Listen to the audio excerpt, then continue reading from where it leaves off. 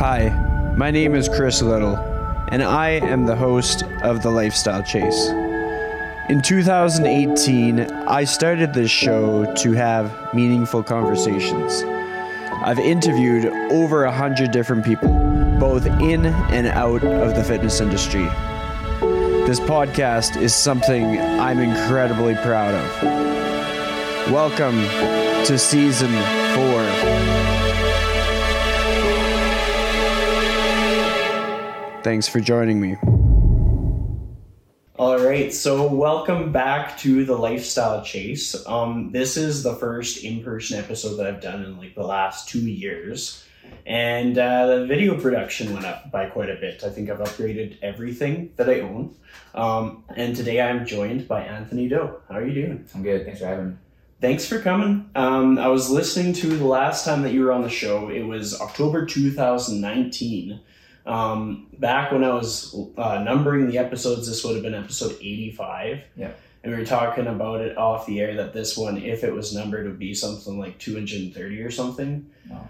So time flies. Yeah, time flies. I remember where I was sitting and everything during that podcast too. Yeah. Well, I remember we talked about tea. I remember that it was a very quiet evening here because we were in very different time zones at the time because you were in Iceland at the time. Yeah.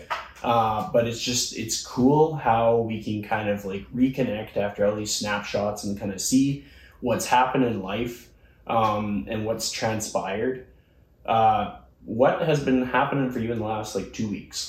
Let's unpack that. 2 weeks. Let's see here. I was in Iceland again. That was actually the first time I was back in Iceland since we did this podcast, which is kind of a full circle moment. But I think the rest of the world, I didn't travel for almost 2 years, 18 months or something like that. I got a little bit earlier when it was kind of dicey to be traveling, but it paid off because now I came back and all the restrictions were lifted. So the world kind of got back to normal while I was out there. But I was out in Iceland for a month working on a tourism project. But back when we spoke last, I was there working for Halfdoor. But different opportunities brought me back to Iceland. So what has life been like amidst going through the pandemic and stuff? Has it been kind of business as usual for you because you kind of are out and about, or did you have some moments that had you kind of stop and reflect on things? It was a mixture of both. I think for a lot of us, it was a forced time to look inward, but I love that kind of stuff. I'm very introverted. Mm-hmm. I like to have time to unpack my thoughts, and I think at that point, life had been going pretty fast for probably 4 or 5 years actually, and I didn't really have time to catch up with my memories. I was just going from city to country, week after week, month after month, project after project, and the first month was heaven. I think I had to isolate for 1 month because that was the rules in Canada. Mm-hmm. And then I used that month to basically sleep. For the first time, I got deep rest. And then that first year was really interesting. I was expecting all my momentum to be cut off most businesses were, but something interesting happened.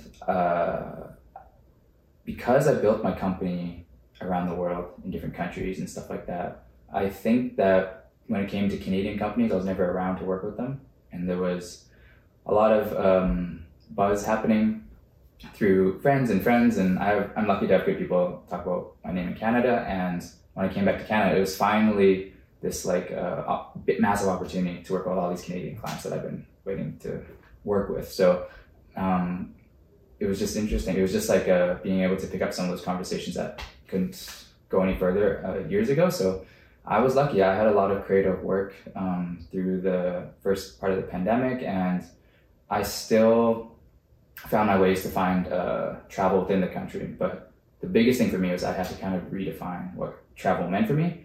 I thought I was gonna hit a low point because I built my identity and my business and everything around the guy that went everywhere and did everything, but now I couldn't go everywhere and I couldn't do everything. So I thought I was gonna hit a low point, but then I just realized that my travel was just about storytelling. So if I can meet new people and I can see new things and I can push my creative limits, that's my travel. I never learned that about myself until this pandemic because I thought I always had to find that on an airplane going somewhere else. But yeah, I found it within the boundaries of Canada, and that was really liberating because everything is just more colorful outside when you travel, but if you can find that joy and stuff like that in such a small it's not really small. Canada's huge, but like Yeah.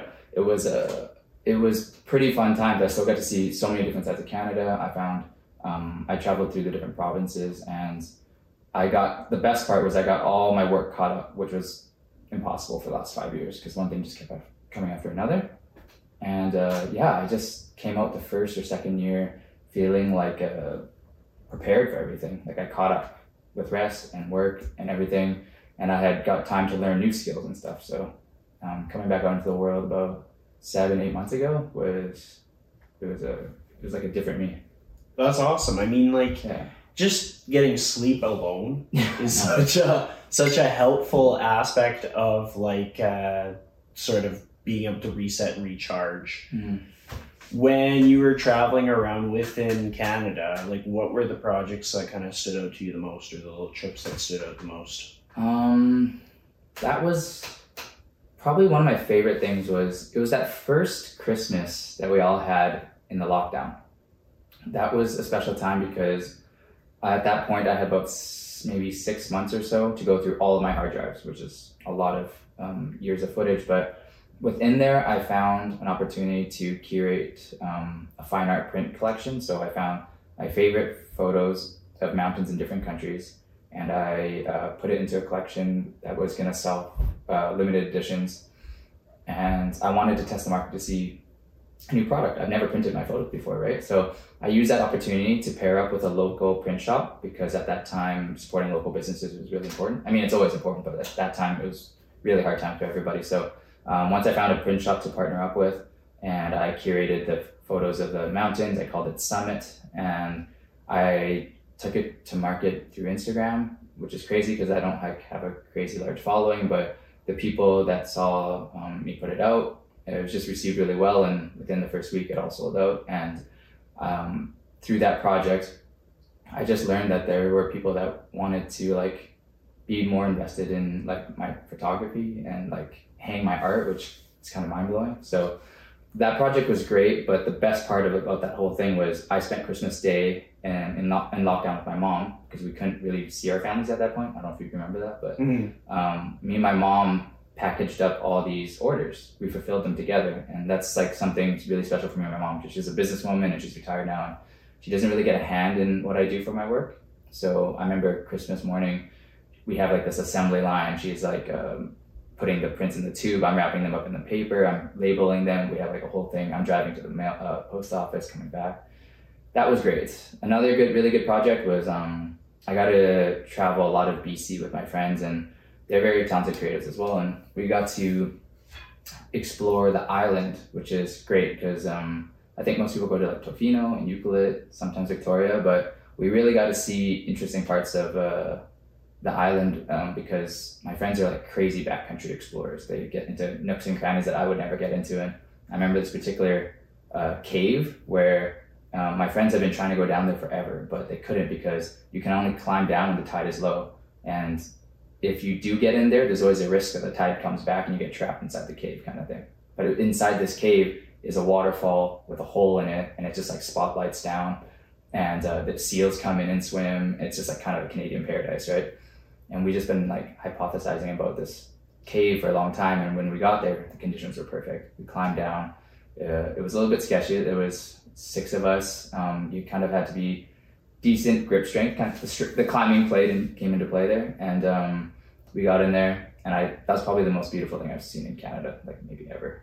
So, well, it's crazy how things are just right in our backyard. Like we don't take the time to experience them, and then it's just, we only have so much time on this earth. Like everybody's gonna die, and it's like, how for yourself, how do you create that balance of making sure your workload is enough that you're providing for yourself while also experiencing things that are like once in a lifetime? Like how do you navigate that?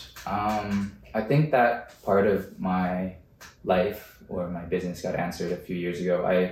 I was really struggling with the bad side of that question, where I was spreading myself thin, and there were seasons where the income was really high, but I was doing projects I hated, and then the projects that were really cool didn't pay that well. And I just really had to figure out a way on how to marry the two things together. And that's where I kind of leaned into specialization and niching yourself, basically, where I was willing to take a hit to kind of, or at least set out through a drought basically of work to get the projects I wanted and to get them priced the way I wanted and stuff like that. I wasn't just gonna take a desperate paycheck and sell my soul for a project that I would hate for 2 weeks kind of thing. So for a little while there, I just picked on projects that were considered bucket list things, or at least would take me to bucket list places or to meet bucket list people, that kind of thing. And if it was anything short of that, I would just respectfully decline. And there's so much I would do with my time, so I have no problem filling that time anyway. So I think being able to go through that slightly challenging time to figure out what I really wanted out of the market and what kind of stuff I wanted to make with the kind of people I want to make and the places that I wanted to go, I really had to be specific about what I wanted. And then once I figured that out, the questions became clear, what I needed to and answer and stuff like that. So I'm lucky today because the projects I do now, I can be very selective. I probably work on 1/10 of the projects today than I did maybe a few years ago. And things are much more sustainable now. So I hope that answers the question. Yeah, it absolutely does. Like, I mean, for a lot of people that are listening, they're going to have a hard time like grasping the concept of like less is more, because within the fitness industry, within anybody who's creative, it's just that hustle mentality where it's just like you just have to get as much gig work as you can to make it work. But then we hit like this point where you start to realize that like when you get clear on like what you kind of want to work on or what fulfills you, then you can kind of get your worth within that realm because you're putting all of your effort into that and then you're making it more rewarding for you. But it's a tough journey to come across, so it's something that a lot of people will kind of struggle with for a period of time, and then sometimes that's just like the necessary like pattern of events that people need to go through. Like you kind of have to struggle for a little bit to get into that momentum. Absolutely. One thing that I was thinking about as I was kind of like getting ready for this episode is like part of what kind of got us back together is you put out the YouTube video and then I watched it immediately and I was like, well, I mean, I was commenting, I was like, dude, you're coming back on the podcast. Yeah. And then ironically, you did like a couple weeks later. So I mean, you couldn't have asked literally at a better time. I just got back to the country. I'm not here for very long. My plate is stacked, but just the nature of how this weekend unfolded, I needed a break from what I was working on, and you happen to be within the neighborhood, basically. All the stars aligned, and I'm happy to do this. I love this stuff. Yeah, well, it worked out really well because like what I try to remind people to do is like to go back to past episodes and to see like the snapshots of the person's journey, because we think that things should just be easy because we're seeing like a part of a person's progress that looks easy at that point. But when we see it like zoomed out, we start to realize like you do need to develop a certain amount of resilience and you do need to get your butt kicked a bit and you do need to fail and like try again. You're gonna be let down, you're gonna get some disappointment, and you're gonna have to make decisions. But then if you keep at it and you keep putting in like effort, then it pays off. And some of the things that stood out about the video is it kind of like encapsulated some of what the progression has looked like for you, and just like how now you are in sort of like, hold on, I just gotta switch some stuff. Yeah, I know that sound, don't worry. That's funny. It's probably like brings back more memories for you. Just I know the sound of shutters. I mean the sensors shutting. I've had that happen at the worst times on our job. That's why. That was a little bit PTSD right there. That's funny.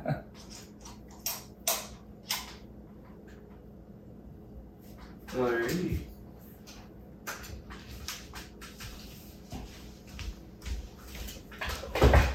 It's rolling. Yeah. So essentially, when we recap what that video is all about and just kind of showing that you're almost like, I would best describe it as like the flow state of your career. You you got everything set in stone. Like how do you look at life now? Like what are the things that dial in your compass when you're making your next moves? First of all, we're talking about like the mini doc thing I made. Yeah. That's okay, I just wanted to be clear about that. Yeah, I wasn't sure. That video, was really hard to make, as I explained.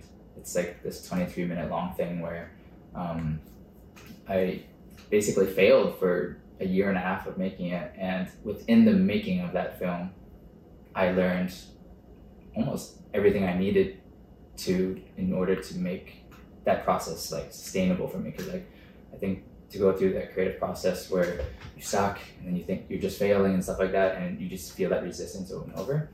Yeah, I remember that, and I was just like trying to find ways around that that feeling. And then when it got finally put out, finished, I sat on it for like a month. It was finished, I just sat with it before I showed the world. And then when I put it out, I remember you just like immediately messaged me, and I was just like, oh man, this is, I was like getting nervous because like you were showing me so much love and stuff. So I appreciate you watching that. Oh yeah.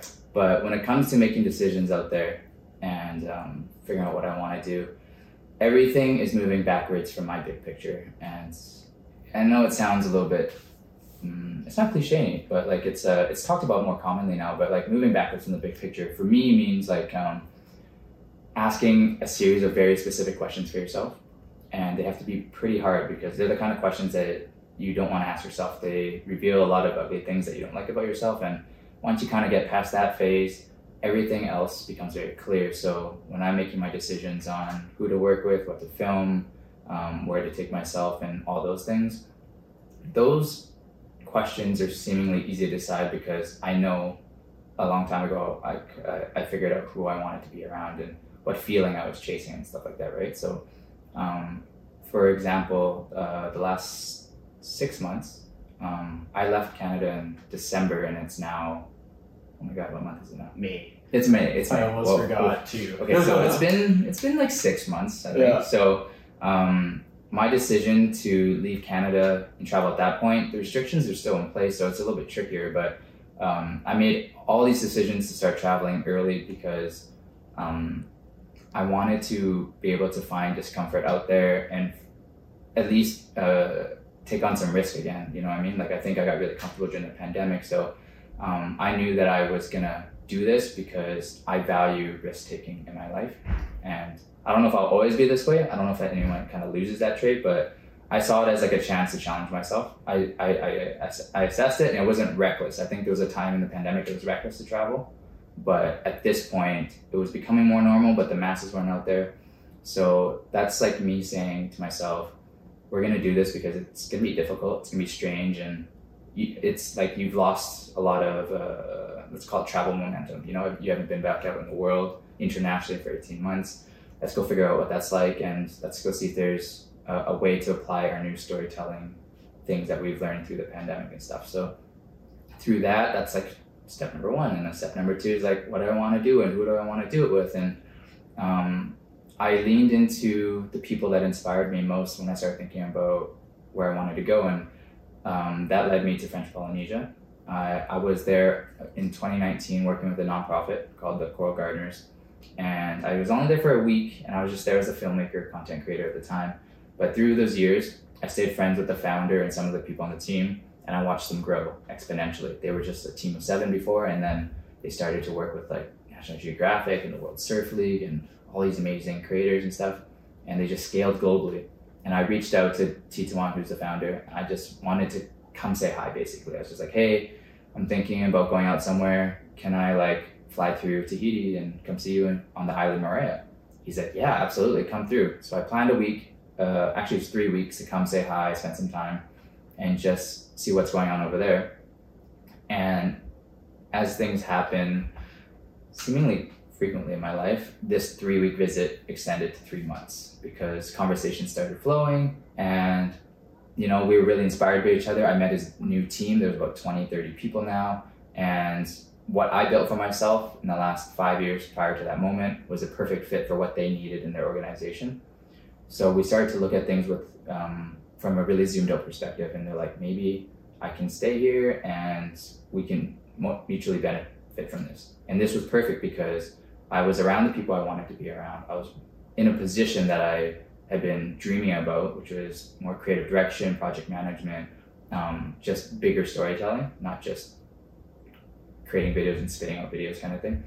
And then I was meeting new people that were incredible at their job. So like I was getting inspired by these individuals exponentially, because there was like 20 people there that I didn't know that were world-class at their roles, which is super cool. And then the country alone, I mean, if you ever looked at a photo of like Tahiti or something like that, it's like the most beautiful place on the planet. So like it checked every single box.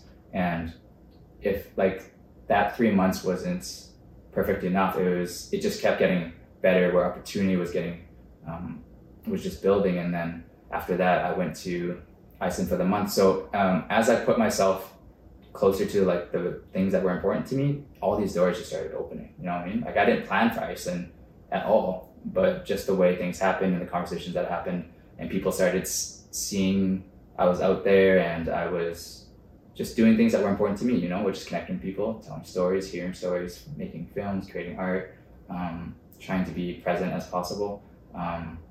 That's what opened all these other doors after that. So I think that's kind of like my whole point, is just like trying to stay close to the values that make you, and then working backwards from the big pictures. You know, like I know the general direction I'm moving in life, and I'm happy to take the windy road to that, not as long as I'm moving towards it, I guess, you know. So For sure. yeah. Well, when you're in like French Polynesia and you're saying that they were gaining a lot of momentum at like an exponential pace, what did that look like for them? Like, was it based on business? Was it based on social reach? What were the logistics there? So they found growth. I learned a lot from them, because they're an organization of really young people, but what they do well is they breed leaders. You know what I mean? Everyone is a strong leader in their own department. And when you have that, everyone is just firing on all cylinders. It's incredible to watch. And they found their growth by staying close to what they know well, which is like they really had to dissect and do their own reflection of their brand in this figurative mirror that we're kind of talking about, where they're like, what do we do well and what do we suck at? And they just kept like playing to their strengths, you know? And so that meant like online, they knew what tone to speak with, what voice to speak with, what type of imagery and colors to work with, and what kind of people to collaborate with. You know, when for them and myself, and probably for you and everyone else out there, when we start to collaborate with the world to try to figure out what we want, we're collaborating with everybody. You know, you start broad and then you narrow down your focus. But at a certain point, if you don't narrow down your focus and you stay broad for too long, you're gonna have a lot of set of problems, like a massive set of problems, because now you're just catering too much. You spread yourself thin. You haven't done the work, you're not pulling the lessons from all these things that you're experiencing. So it's your job to experience all these things and then figure out and assess at each checkpoint what you want, and then narrow it down again, and then narrow it down again. And they just did it faster than other ocean conservation companies. And now they're the cutting edge, leading in the world for coral restoration, and they're doing it in a cool way. When you think of ocean conservation, it's like a boring textbook or an old website or an old person kind of lecturing you. But they've taken social media, they've taken art, they've taken good storytelling, young mindsets, modern mindsets, and just ran with it basically, right? So I took note of that, and I just decided to collaborate. I've always collaborated with people that I felt were close to me, but like I had to think twice about it, and I learned that I could narrow my focus even more. And that's what I've decided to do even more in just the last 6 months, that I've noticed a massive difference already. The more specific you are about the questions you ask, I think that directly correlates to just how wonderful or not wonderful your life will be. I think if you're willing to ask the hard questions, you're gonna find a lot of joy in life, because you're willing to do the hard work. Yeah. You know? Yeah. Well, I mean, there's a lot that comes up for me when I hear you talk about all that stuff. And like one of those things is you talked about how as things start up, a lot of people are involved, and then you refine that with time. Yeah. But from the standpoint of someone who's just kind of starting up, they're starting to pick up their momentum. What I find that is helpful is if they're saying like, okay, this is my goal. Yeah. Like, this is what I want to do. Yeah. And then from there, you kind of figure out who within your community is aligned with that. And in many cases, they can set you up with like work or opportunity or learning or mentorship or just guidance or like a lead by example situation where you get positioned to grow. And then from there, you start to kind of refine your process and stuff like that. But taking it back to goals, setting that initial goal, and you've had your goal and you've refined it. What's your goal now? Like, what does your goal look like if you have to write it out on paper? So my goals have changed drastically. I would say around the pandemic time, because again, it was really introspective time for me and probably everyone. But the biggest difference between who I was and what I was doing before and who I am and what I'm doing now is that before I was selling a product. You know, you hire me, Chris, I'm gonna make you a video, deal's done. But I think now, instead of being in the business of selling videos, I sell ideas. And, you know, ideas only really come from listening. And when people share their stories and you share your story, how well you listen determines like how well you can come up with a solution, you know? Because if someone's telling you that they want something in the marketplace and you're listening and you actually are able to hear that what they want is actually not what they need, and you're able to provide a better solution, something that they didn't know before, you will make a very rich income. And by rich, I mean not money. Like people will love you and you will feel fulfilled, and there's a lot of meaning there, right? So I'm in the business of storytelling now. This is the way I put it, you know? I was in the business of making a video or taking a photo before, but that's just a very small piece to the storytelling business, you know? Now I find myself sitting down with people like yourself talking more, and through talking more and connecting and asking questions and exchanging stories, my business has grown tenfold, and it's grown in the direction that I want, because I'm sitting down usually with other storytellers. You know, you're a storyteller, that's why you have a podcast probably. Yeah. So that's the biggest difference now. My goal is to be a part of or experience, share, or even just hear the best stories in the world. I've been chasing the best stories since the beginning when I set out on this endeavor, and I didn't even realize that was the mission at the time. At the time, it just felt like I was trying to become a better video guy, camera guy. But realistically, once all that fog passed with enough repetition and experience, I was like, oh, it's not about video, because there's better filmmakers than me. I'm not the best, definitely not. But what I loved from all of that learning was that I love stories. And I've always loved stories as a kid. I just never saw it that way. I never had clarity about it. I never had someone in the last couple of years look at me and be like, what you're actually doing is about storytelling. It's not about making videos. So now that I have clarity about that, it's just like, where do I want to go? Who do I want to work with? Where does my time go? Is there a good story involved? Can we make a good story about it? Is there a budget for a story? Like, can we make a team for a good story? You know what I mean? So now story is king, and that's my whole business. Absolutely. And I mean, like, even just within the fitness industry, just like being able to create that connection with a person where you are like helping them tell their story. Like if I'm the trainer and the client is getting this opportunity to tell their story, mm-hmm. they're getting the chance to talk about like where they started and where they're headed and what that looks like for them. Yeah. And then like the trainer is never the hero of the story. The trainer is kind of the guide or the consultant or the person that you lean on when you need, but they're not doing the reps, they're not putting in the work, they're not buying the groceries. Mm-hmm. And so that's kind of something that I've learned as a coach, dwelling muchly in the online space. Like it's just, you rely on your ability to hear things. Yeah. So you brought up a lot of like good points in there, in just the sense that like when you talked about how you can have sort of like wealth or abundance or like whatever that may be, and mm-hmm. how it might not be like a monetary, but more so just like in the level of fulfillment that you get. Mm-hmm. It's absolutely true. Yeah.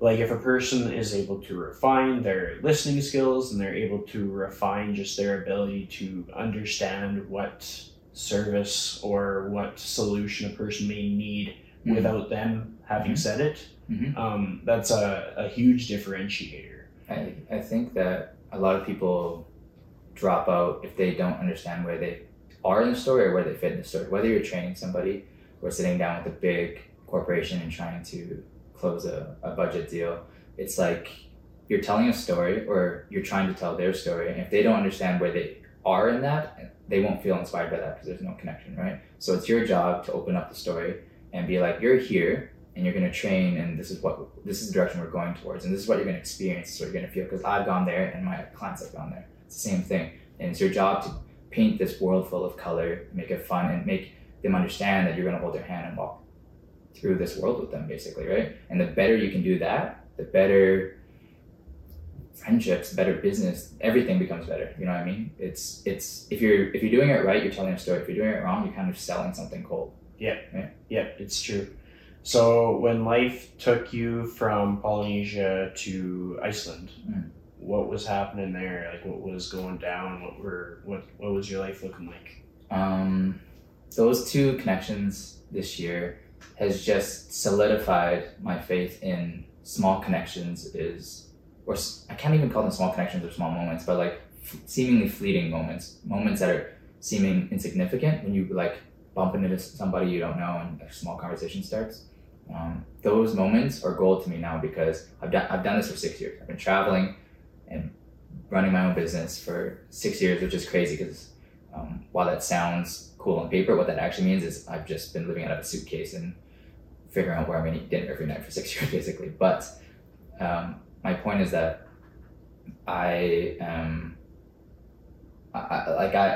look back on all opportunities that I have now and what the ones that I love, they were all from small conversations, fleeting moments. You know, when I started with the Coral Gardens in French Polynesia 3 years ago, yes, that was a small conversation that started with just like a DM, and then when I got there in person to meet the people, it could have gone one of a million different ways, but it was the small conversations that were off the clock that made us stay friends. You know what I mean? Because there was inside jokes and we could go for food and have some drinks, and that's what was remembered of me when I have to come back.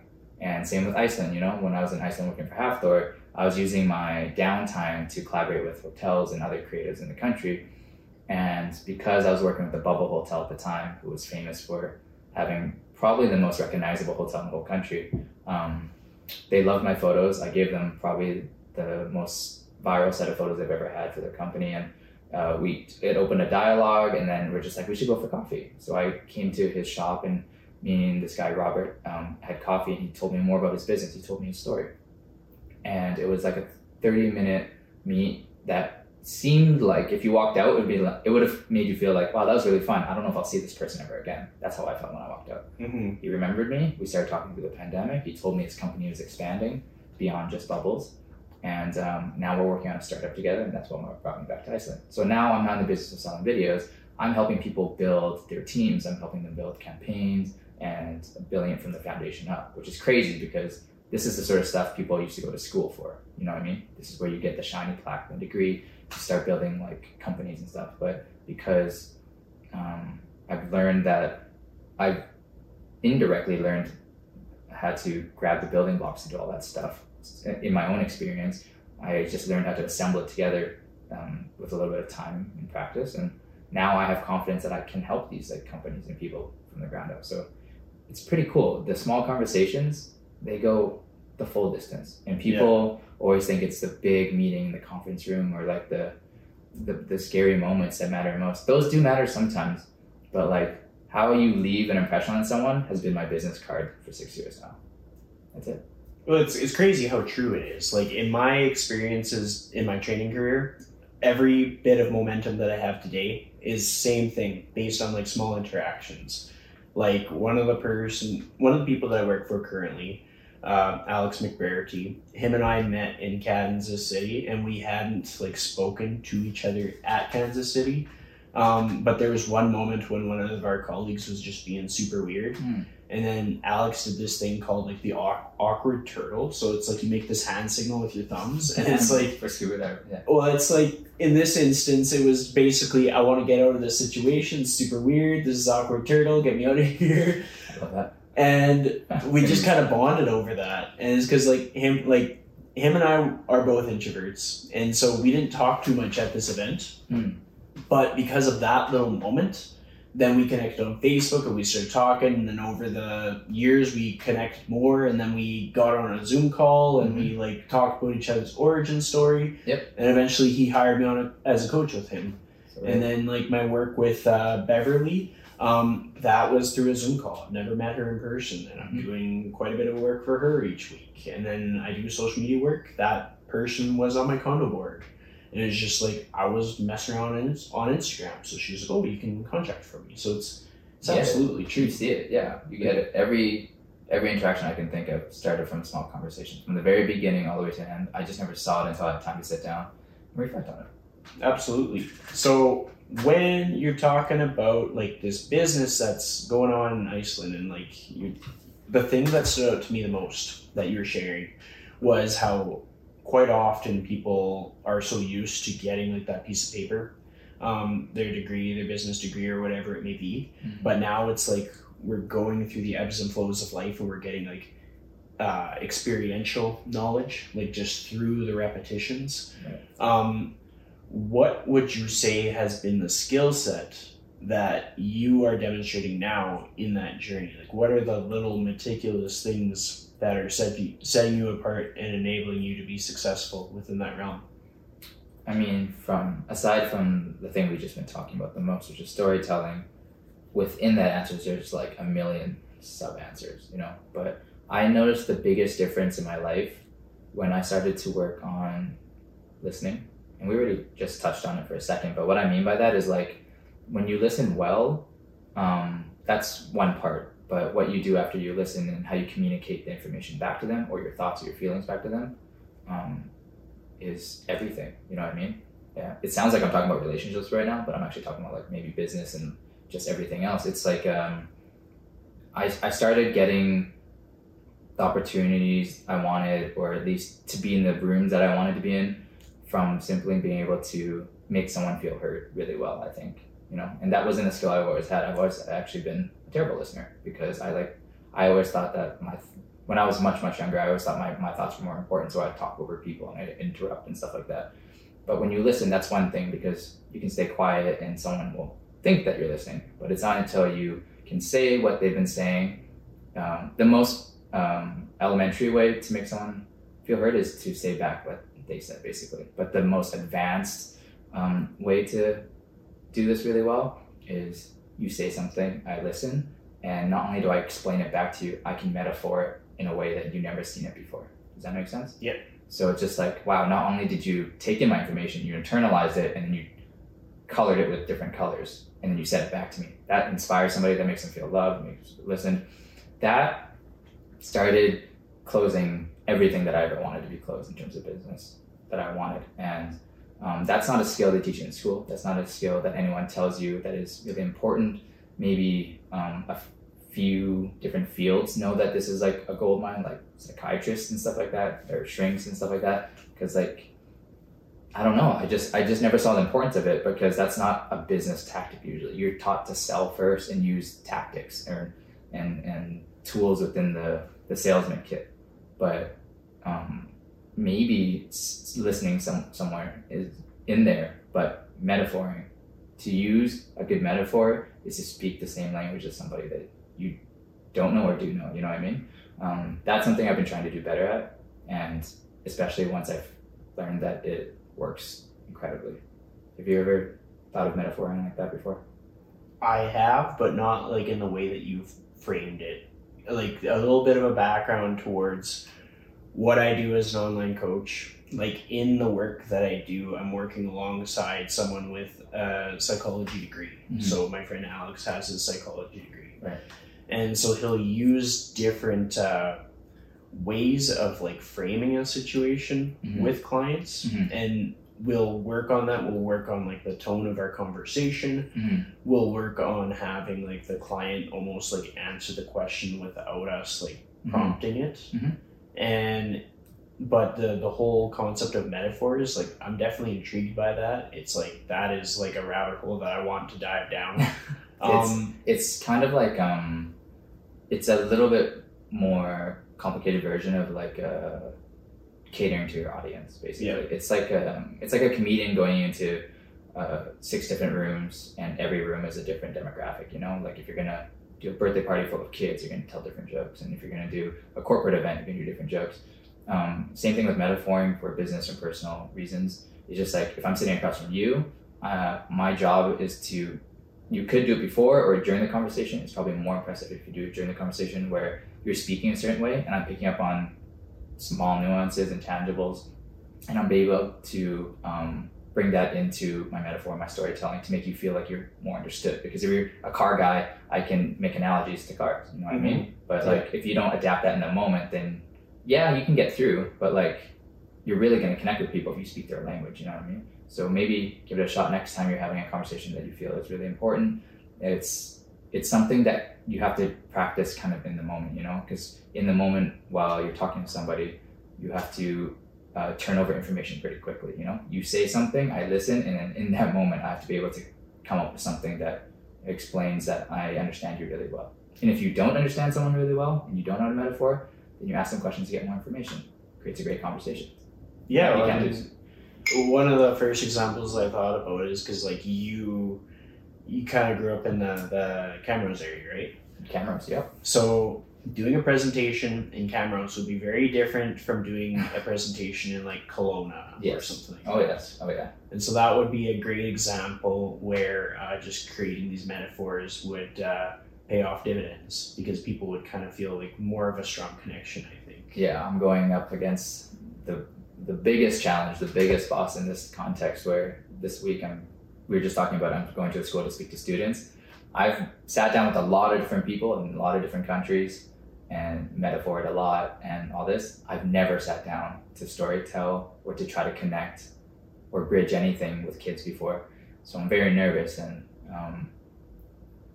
the reason why I'm doing it is because I wish somebody came to my school and told me that there was reasons to do things off the beaten path, and there's other ways, you know what I mean? So there's conviction in me to do this talk with them, but my preparation is not the message and the storytelling. It's not what material I'm going to do. It's literally just how I'm going to metaphor with them. You know, I have to be able to speak the same language as these 13, 14, 15-year-old kids do. I don't know what's relevant or cool. So hopefully I figure it out. By the time your podcast is out, I'll be done that, but I'm nervous. Well, the amazing thing is that from my experience working with people in the age group of like 13, because one of my clients, he's like, I think he just turned 14 a few months ago. Yeah. And so I've learned how to connect in all kinds of different ways from training him in person. And it's crazy how good kids are at connecting. Even my nieces, they are like turning 10 and 14. Yeah. And so it's just like, they're just honest. Mm-hmm. They don't have anything to hide. If it's raining out, they'll tell you. Yeah. If it's a great day, they'll tell you. Yeah. They're not going to try and impress you the same way an adult might. Sure. And they're just so much more authentic just because they're finding their way through the world. Yeah. And they're much more inspirable. Mm-hmm. Where if I talk to someone that's like 40, I'm not necessarily going to get as much buy-in when I'm talking about like a career like mine or like yours. Right. Whereas if I'm talking to a kid, a kid is going to have buy-in. A kid is going to be thinking, I want to do that when I grow up. They're much more literal. Yeah. And they are more autonomous than what we give them credit for. We're thinking that kids are going to have such a bias because of their parents, but you can create moments with kids that you would have never realized. And like the best way that I can think about that is because like background on me is my parents are both like retired teachers. So I've just been surrounded by teachers. My sister-in-law is a teacher. And I've learned how much of an impact that teachers can have on kids. It's just based on seeing the experiences of my parents reflecting on their past students, and also just like how much my high school teachers and junior high, elementary teachers, like huge, like not all of them, but some are just they're the reason that I do certain things in my life today, and just simply because of the little things that they said, and some of it is like, no, I'm going to show you what I can do, and some of it is like, I'm going to make you glad that you believed in me. Like those little moments where like, everybody else in this space is going to think it's impossible. Yeah. But I think if you put your mind to it, you can do it. Yeah. And it's just like it. I love that. I'm going to use that insight, and I hope if it doesn't go well, I'm blaming you. Oh, yeah. But no, I love that. I'm taking note of that right now. Well, it's just cool because it's like every moment is like, you're never going to get the same moment twice.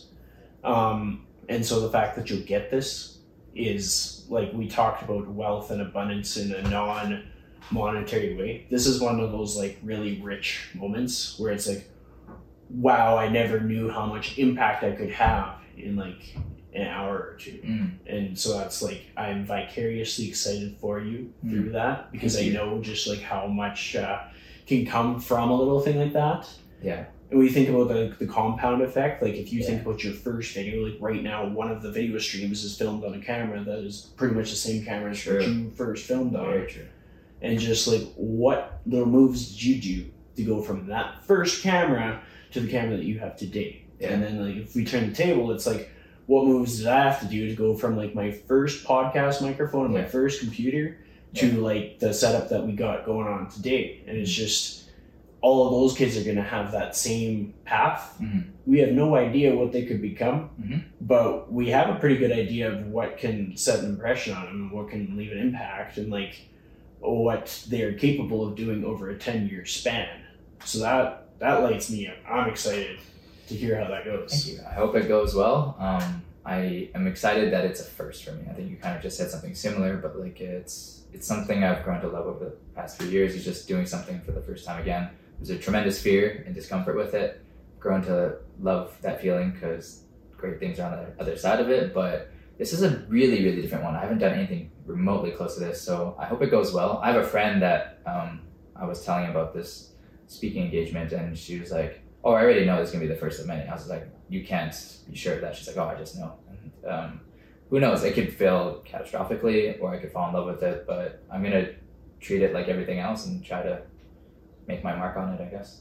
Well, some of the things that I want to like pull from this conversation right now is just I had the chance to listen to our episode in its entirety from like back in October 2019, and there's so many like common like consistent things which I personally take great value in. I like to see when somebody is like ascending, like they're moving up, Yeah. but there's certain like pillars to their life that stay the same. And the things that kind of stood out in our conversation before was you pointed out that it's important to you to always be a little bit uncomfortable and put yourself in new situations. Yeah. And this is it. This is the uncomfortable new situation because you've acclimatized to so many crazy things that you had to find something that's like Yeah. simple, Yeah. but still uncomfortable. It's true. I appreciate you pulling something from that far ago because it's hard to remember where my mind was at the time. So it's pretty cool to be able to hear where my mind was or how I was articulating. But I think through the pandemic, I got comfortable my own way. You know, I was still moving around a lot and finding different ways to live, but I realized that I lost this killer instinct mindset that I had in the beginning. And what I mean by that is like in the beginning, I was willing to risk it all for my dream. And let's call that the mindset of playing to win, you know, playing to win life sort of thing. And then somewhere in there, I got really comfortable, you know, you started to get work that is recognized and things are going well and, you know, boxes are getting checked off. And then I'm afraid to lose some things that I've gained and acquired and stuff like that. And you're starting to play the game differently, you know, you're playing not to lose at that point. And I realized, I didn't realize when I fell into that mindset, but once I understood that my mind shifted, I really wanted to get back to the ways of where everything started in the beginning, you know, where you're willing to roll the dice for the dreams again and not be so comfortable with it. And I was just basically paying an ante to play a hand, and I was just playing for the sake of playing. But now I think hopefully with how this year has started and how the last 6 months have gone, I'm back out here doing things that are taking higher risks and trying to put myself in more uncomfortable situations like the speaking engagement. So this is probably something I wouldn't have done not too long ago, you know, but this is me trying to like play to win again, because I think this could maybe open other doors. Who knows? We'll see on the next third episode of the podcast. Absolutely. Yeah. Well, I mean, some of the things that kind of stood out to me as you're sharing about that, you talked about just like the playing to win and what you're willing to do in order to get like what you wanted out of the opportunity. Right. I'm pretty sure I remember watching like your Instagram story or your Instagram feed or whatever it was at the time when you were like doing like the showcasing just how minimal your life had become. Oh yeah. So you're kind of showing how you packed the camera equipment and just how few possessions you would travel with in order to allow yourself to do the things that you're doing. Yep. And it was just like sometimes people think that, oh yeah, I could do that, but then they don't actually try it. Like that takes like some balls. to go and actually do that. It's just like, it's a big deal. Like all of a sudden it's tough. You're pulling your roots out a little bit. It's tough. I think if there's one thing that we all had to be challenged with consistently across the board with this pandemic, was that we had to really question what was essential. You know, for me, I was cutting down what was already not very much. But I mean, when we're all out here asking what's essential to us, I mean, the comical side of this question is just like people running to the grocery stores and hoarding toilet paper and stuff like that. That's a different type of essential question asking. What I'm talking about more so is like, does this lens need to be my professional kit? You know what I mean? I have 4, can I get it down to 3? Maybe that, whether it's the right decision or not, I'm asking the question, which is really important. It's the same thing for company in my life, or what material things I own, or at least mindsets, or literally everything. My mind is conditioned to think like, do I need this at all times? I'm really bad at, I'm actually really good at throwing things away, because like it's like a hobby of mine. Like if something stays near me for like 6 days, like a pen, and I haven't looked at it or touched it, it's gone. You know what I mean? Like I'm so always trying to remove things out of my life because it leaves more room for other things and stuff like that. So figuring out what's essential was exactly what you're talking about. The minimalism has become a part of me now. It's not just like a phase in my life where it was in my 20s and maybe my 30s. Some part of this is going to be with me forever, where I'm always figuring out what and who and everything that's important to me or essential to me. Well, I mean, even that answers another question that had been on my mind, just like thinking about just like bandwidth and time and like productivity and stuff. And I can imagine that you'd probably have to break it down to like, what is serving me and what is not, and like how can I meet my overarching goal through the hours that I have today. But like to toss it back over to you, like if you have a work day, how do you formulate that out for the highest like return on your efforts? Yeah, prioritizing is tough because I can weight things differently, so I can basically justify any task being more important than other, which is very dangerous, because it should definitely be, this should be done first and this should be done last. But because I have that creative side of me, I'm going to call it the creative side, but that might be an excuse, where I'm just like, I want to work on things that are inspiration based. You know, I might have a project that is pressing, but this one is just so exciting, I need to do it now. And that's where I can get a little weak on my work ethic and structure. But for me, I figured like I have to play through conversations that haven't happened yet to see what I can work on. And what I mean by that is just like, if I don't work on this thing right now, how does that conversation sound with that person? If I can't bear that thought of it, I have to do that first, because it's like I'm respecting someone else's time. You know what I mean? It's like being late to something. It's just like being late for yourself is one thing, but wasting another person's time will make you feel a certain way. And if you can kind of empathize it that way, that's what's allowed me to stay productive, or at least get things done when they need to, I guess. Does that answer the question? 100%. Like the way you frame it, just like, how does that conversation sound with that other person? Like, oh yeah, that hits different. That can make a person create a sense of urgency with certain things that they wouldn't have otherwise had it with. Like if there was something that you wouldn't have otherwise emphasized because of your own experience with that thing, but your experience with that person added more weight to it, then all of a sudden, like, you need to get that done faster. It's just a matter of respecting other people's time, I think. And I mean, it just sounds silly when you play it out loud. It's just like, if I didn't finish a project and I talked to that person on the day we're supposed to meet, they're like, hey, so did you finish? I was like, I didn't do it. Where does the conversation go from that? How do they look at me? How do I look at myself? It's just like a disappointment I don't want to deal with myself. So just do it. That's more motivating to me than most things. 100%.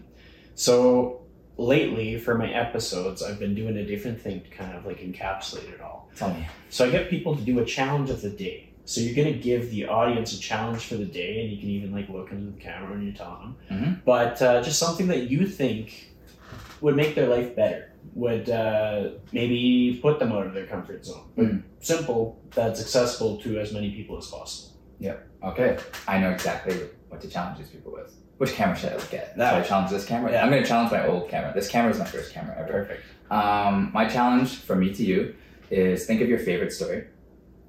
One that you could tell inside out. You would tell it at the bar, you tell it at family functions, you tell it 50 times to your spouse, that kind of story. You love it. try to tell that story in 60 seconds or less and see how you go. And if you fail, do it again. And then if you fail again, do it again. Do it until you can, and then figure out what is essential to that story. That mindset, that framework will open up doors. I agree. I will try that challenge myself. And with that, thank you so much for coming back on the show. Yeah, man, it's been super fun.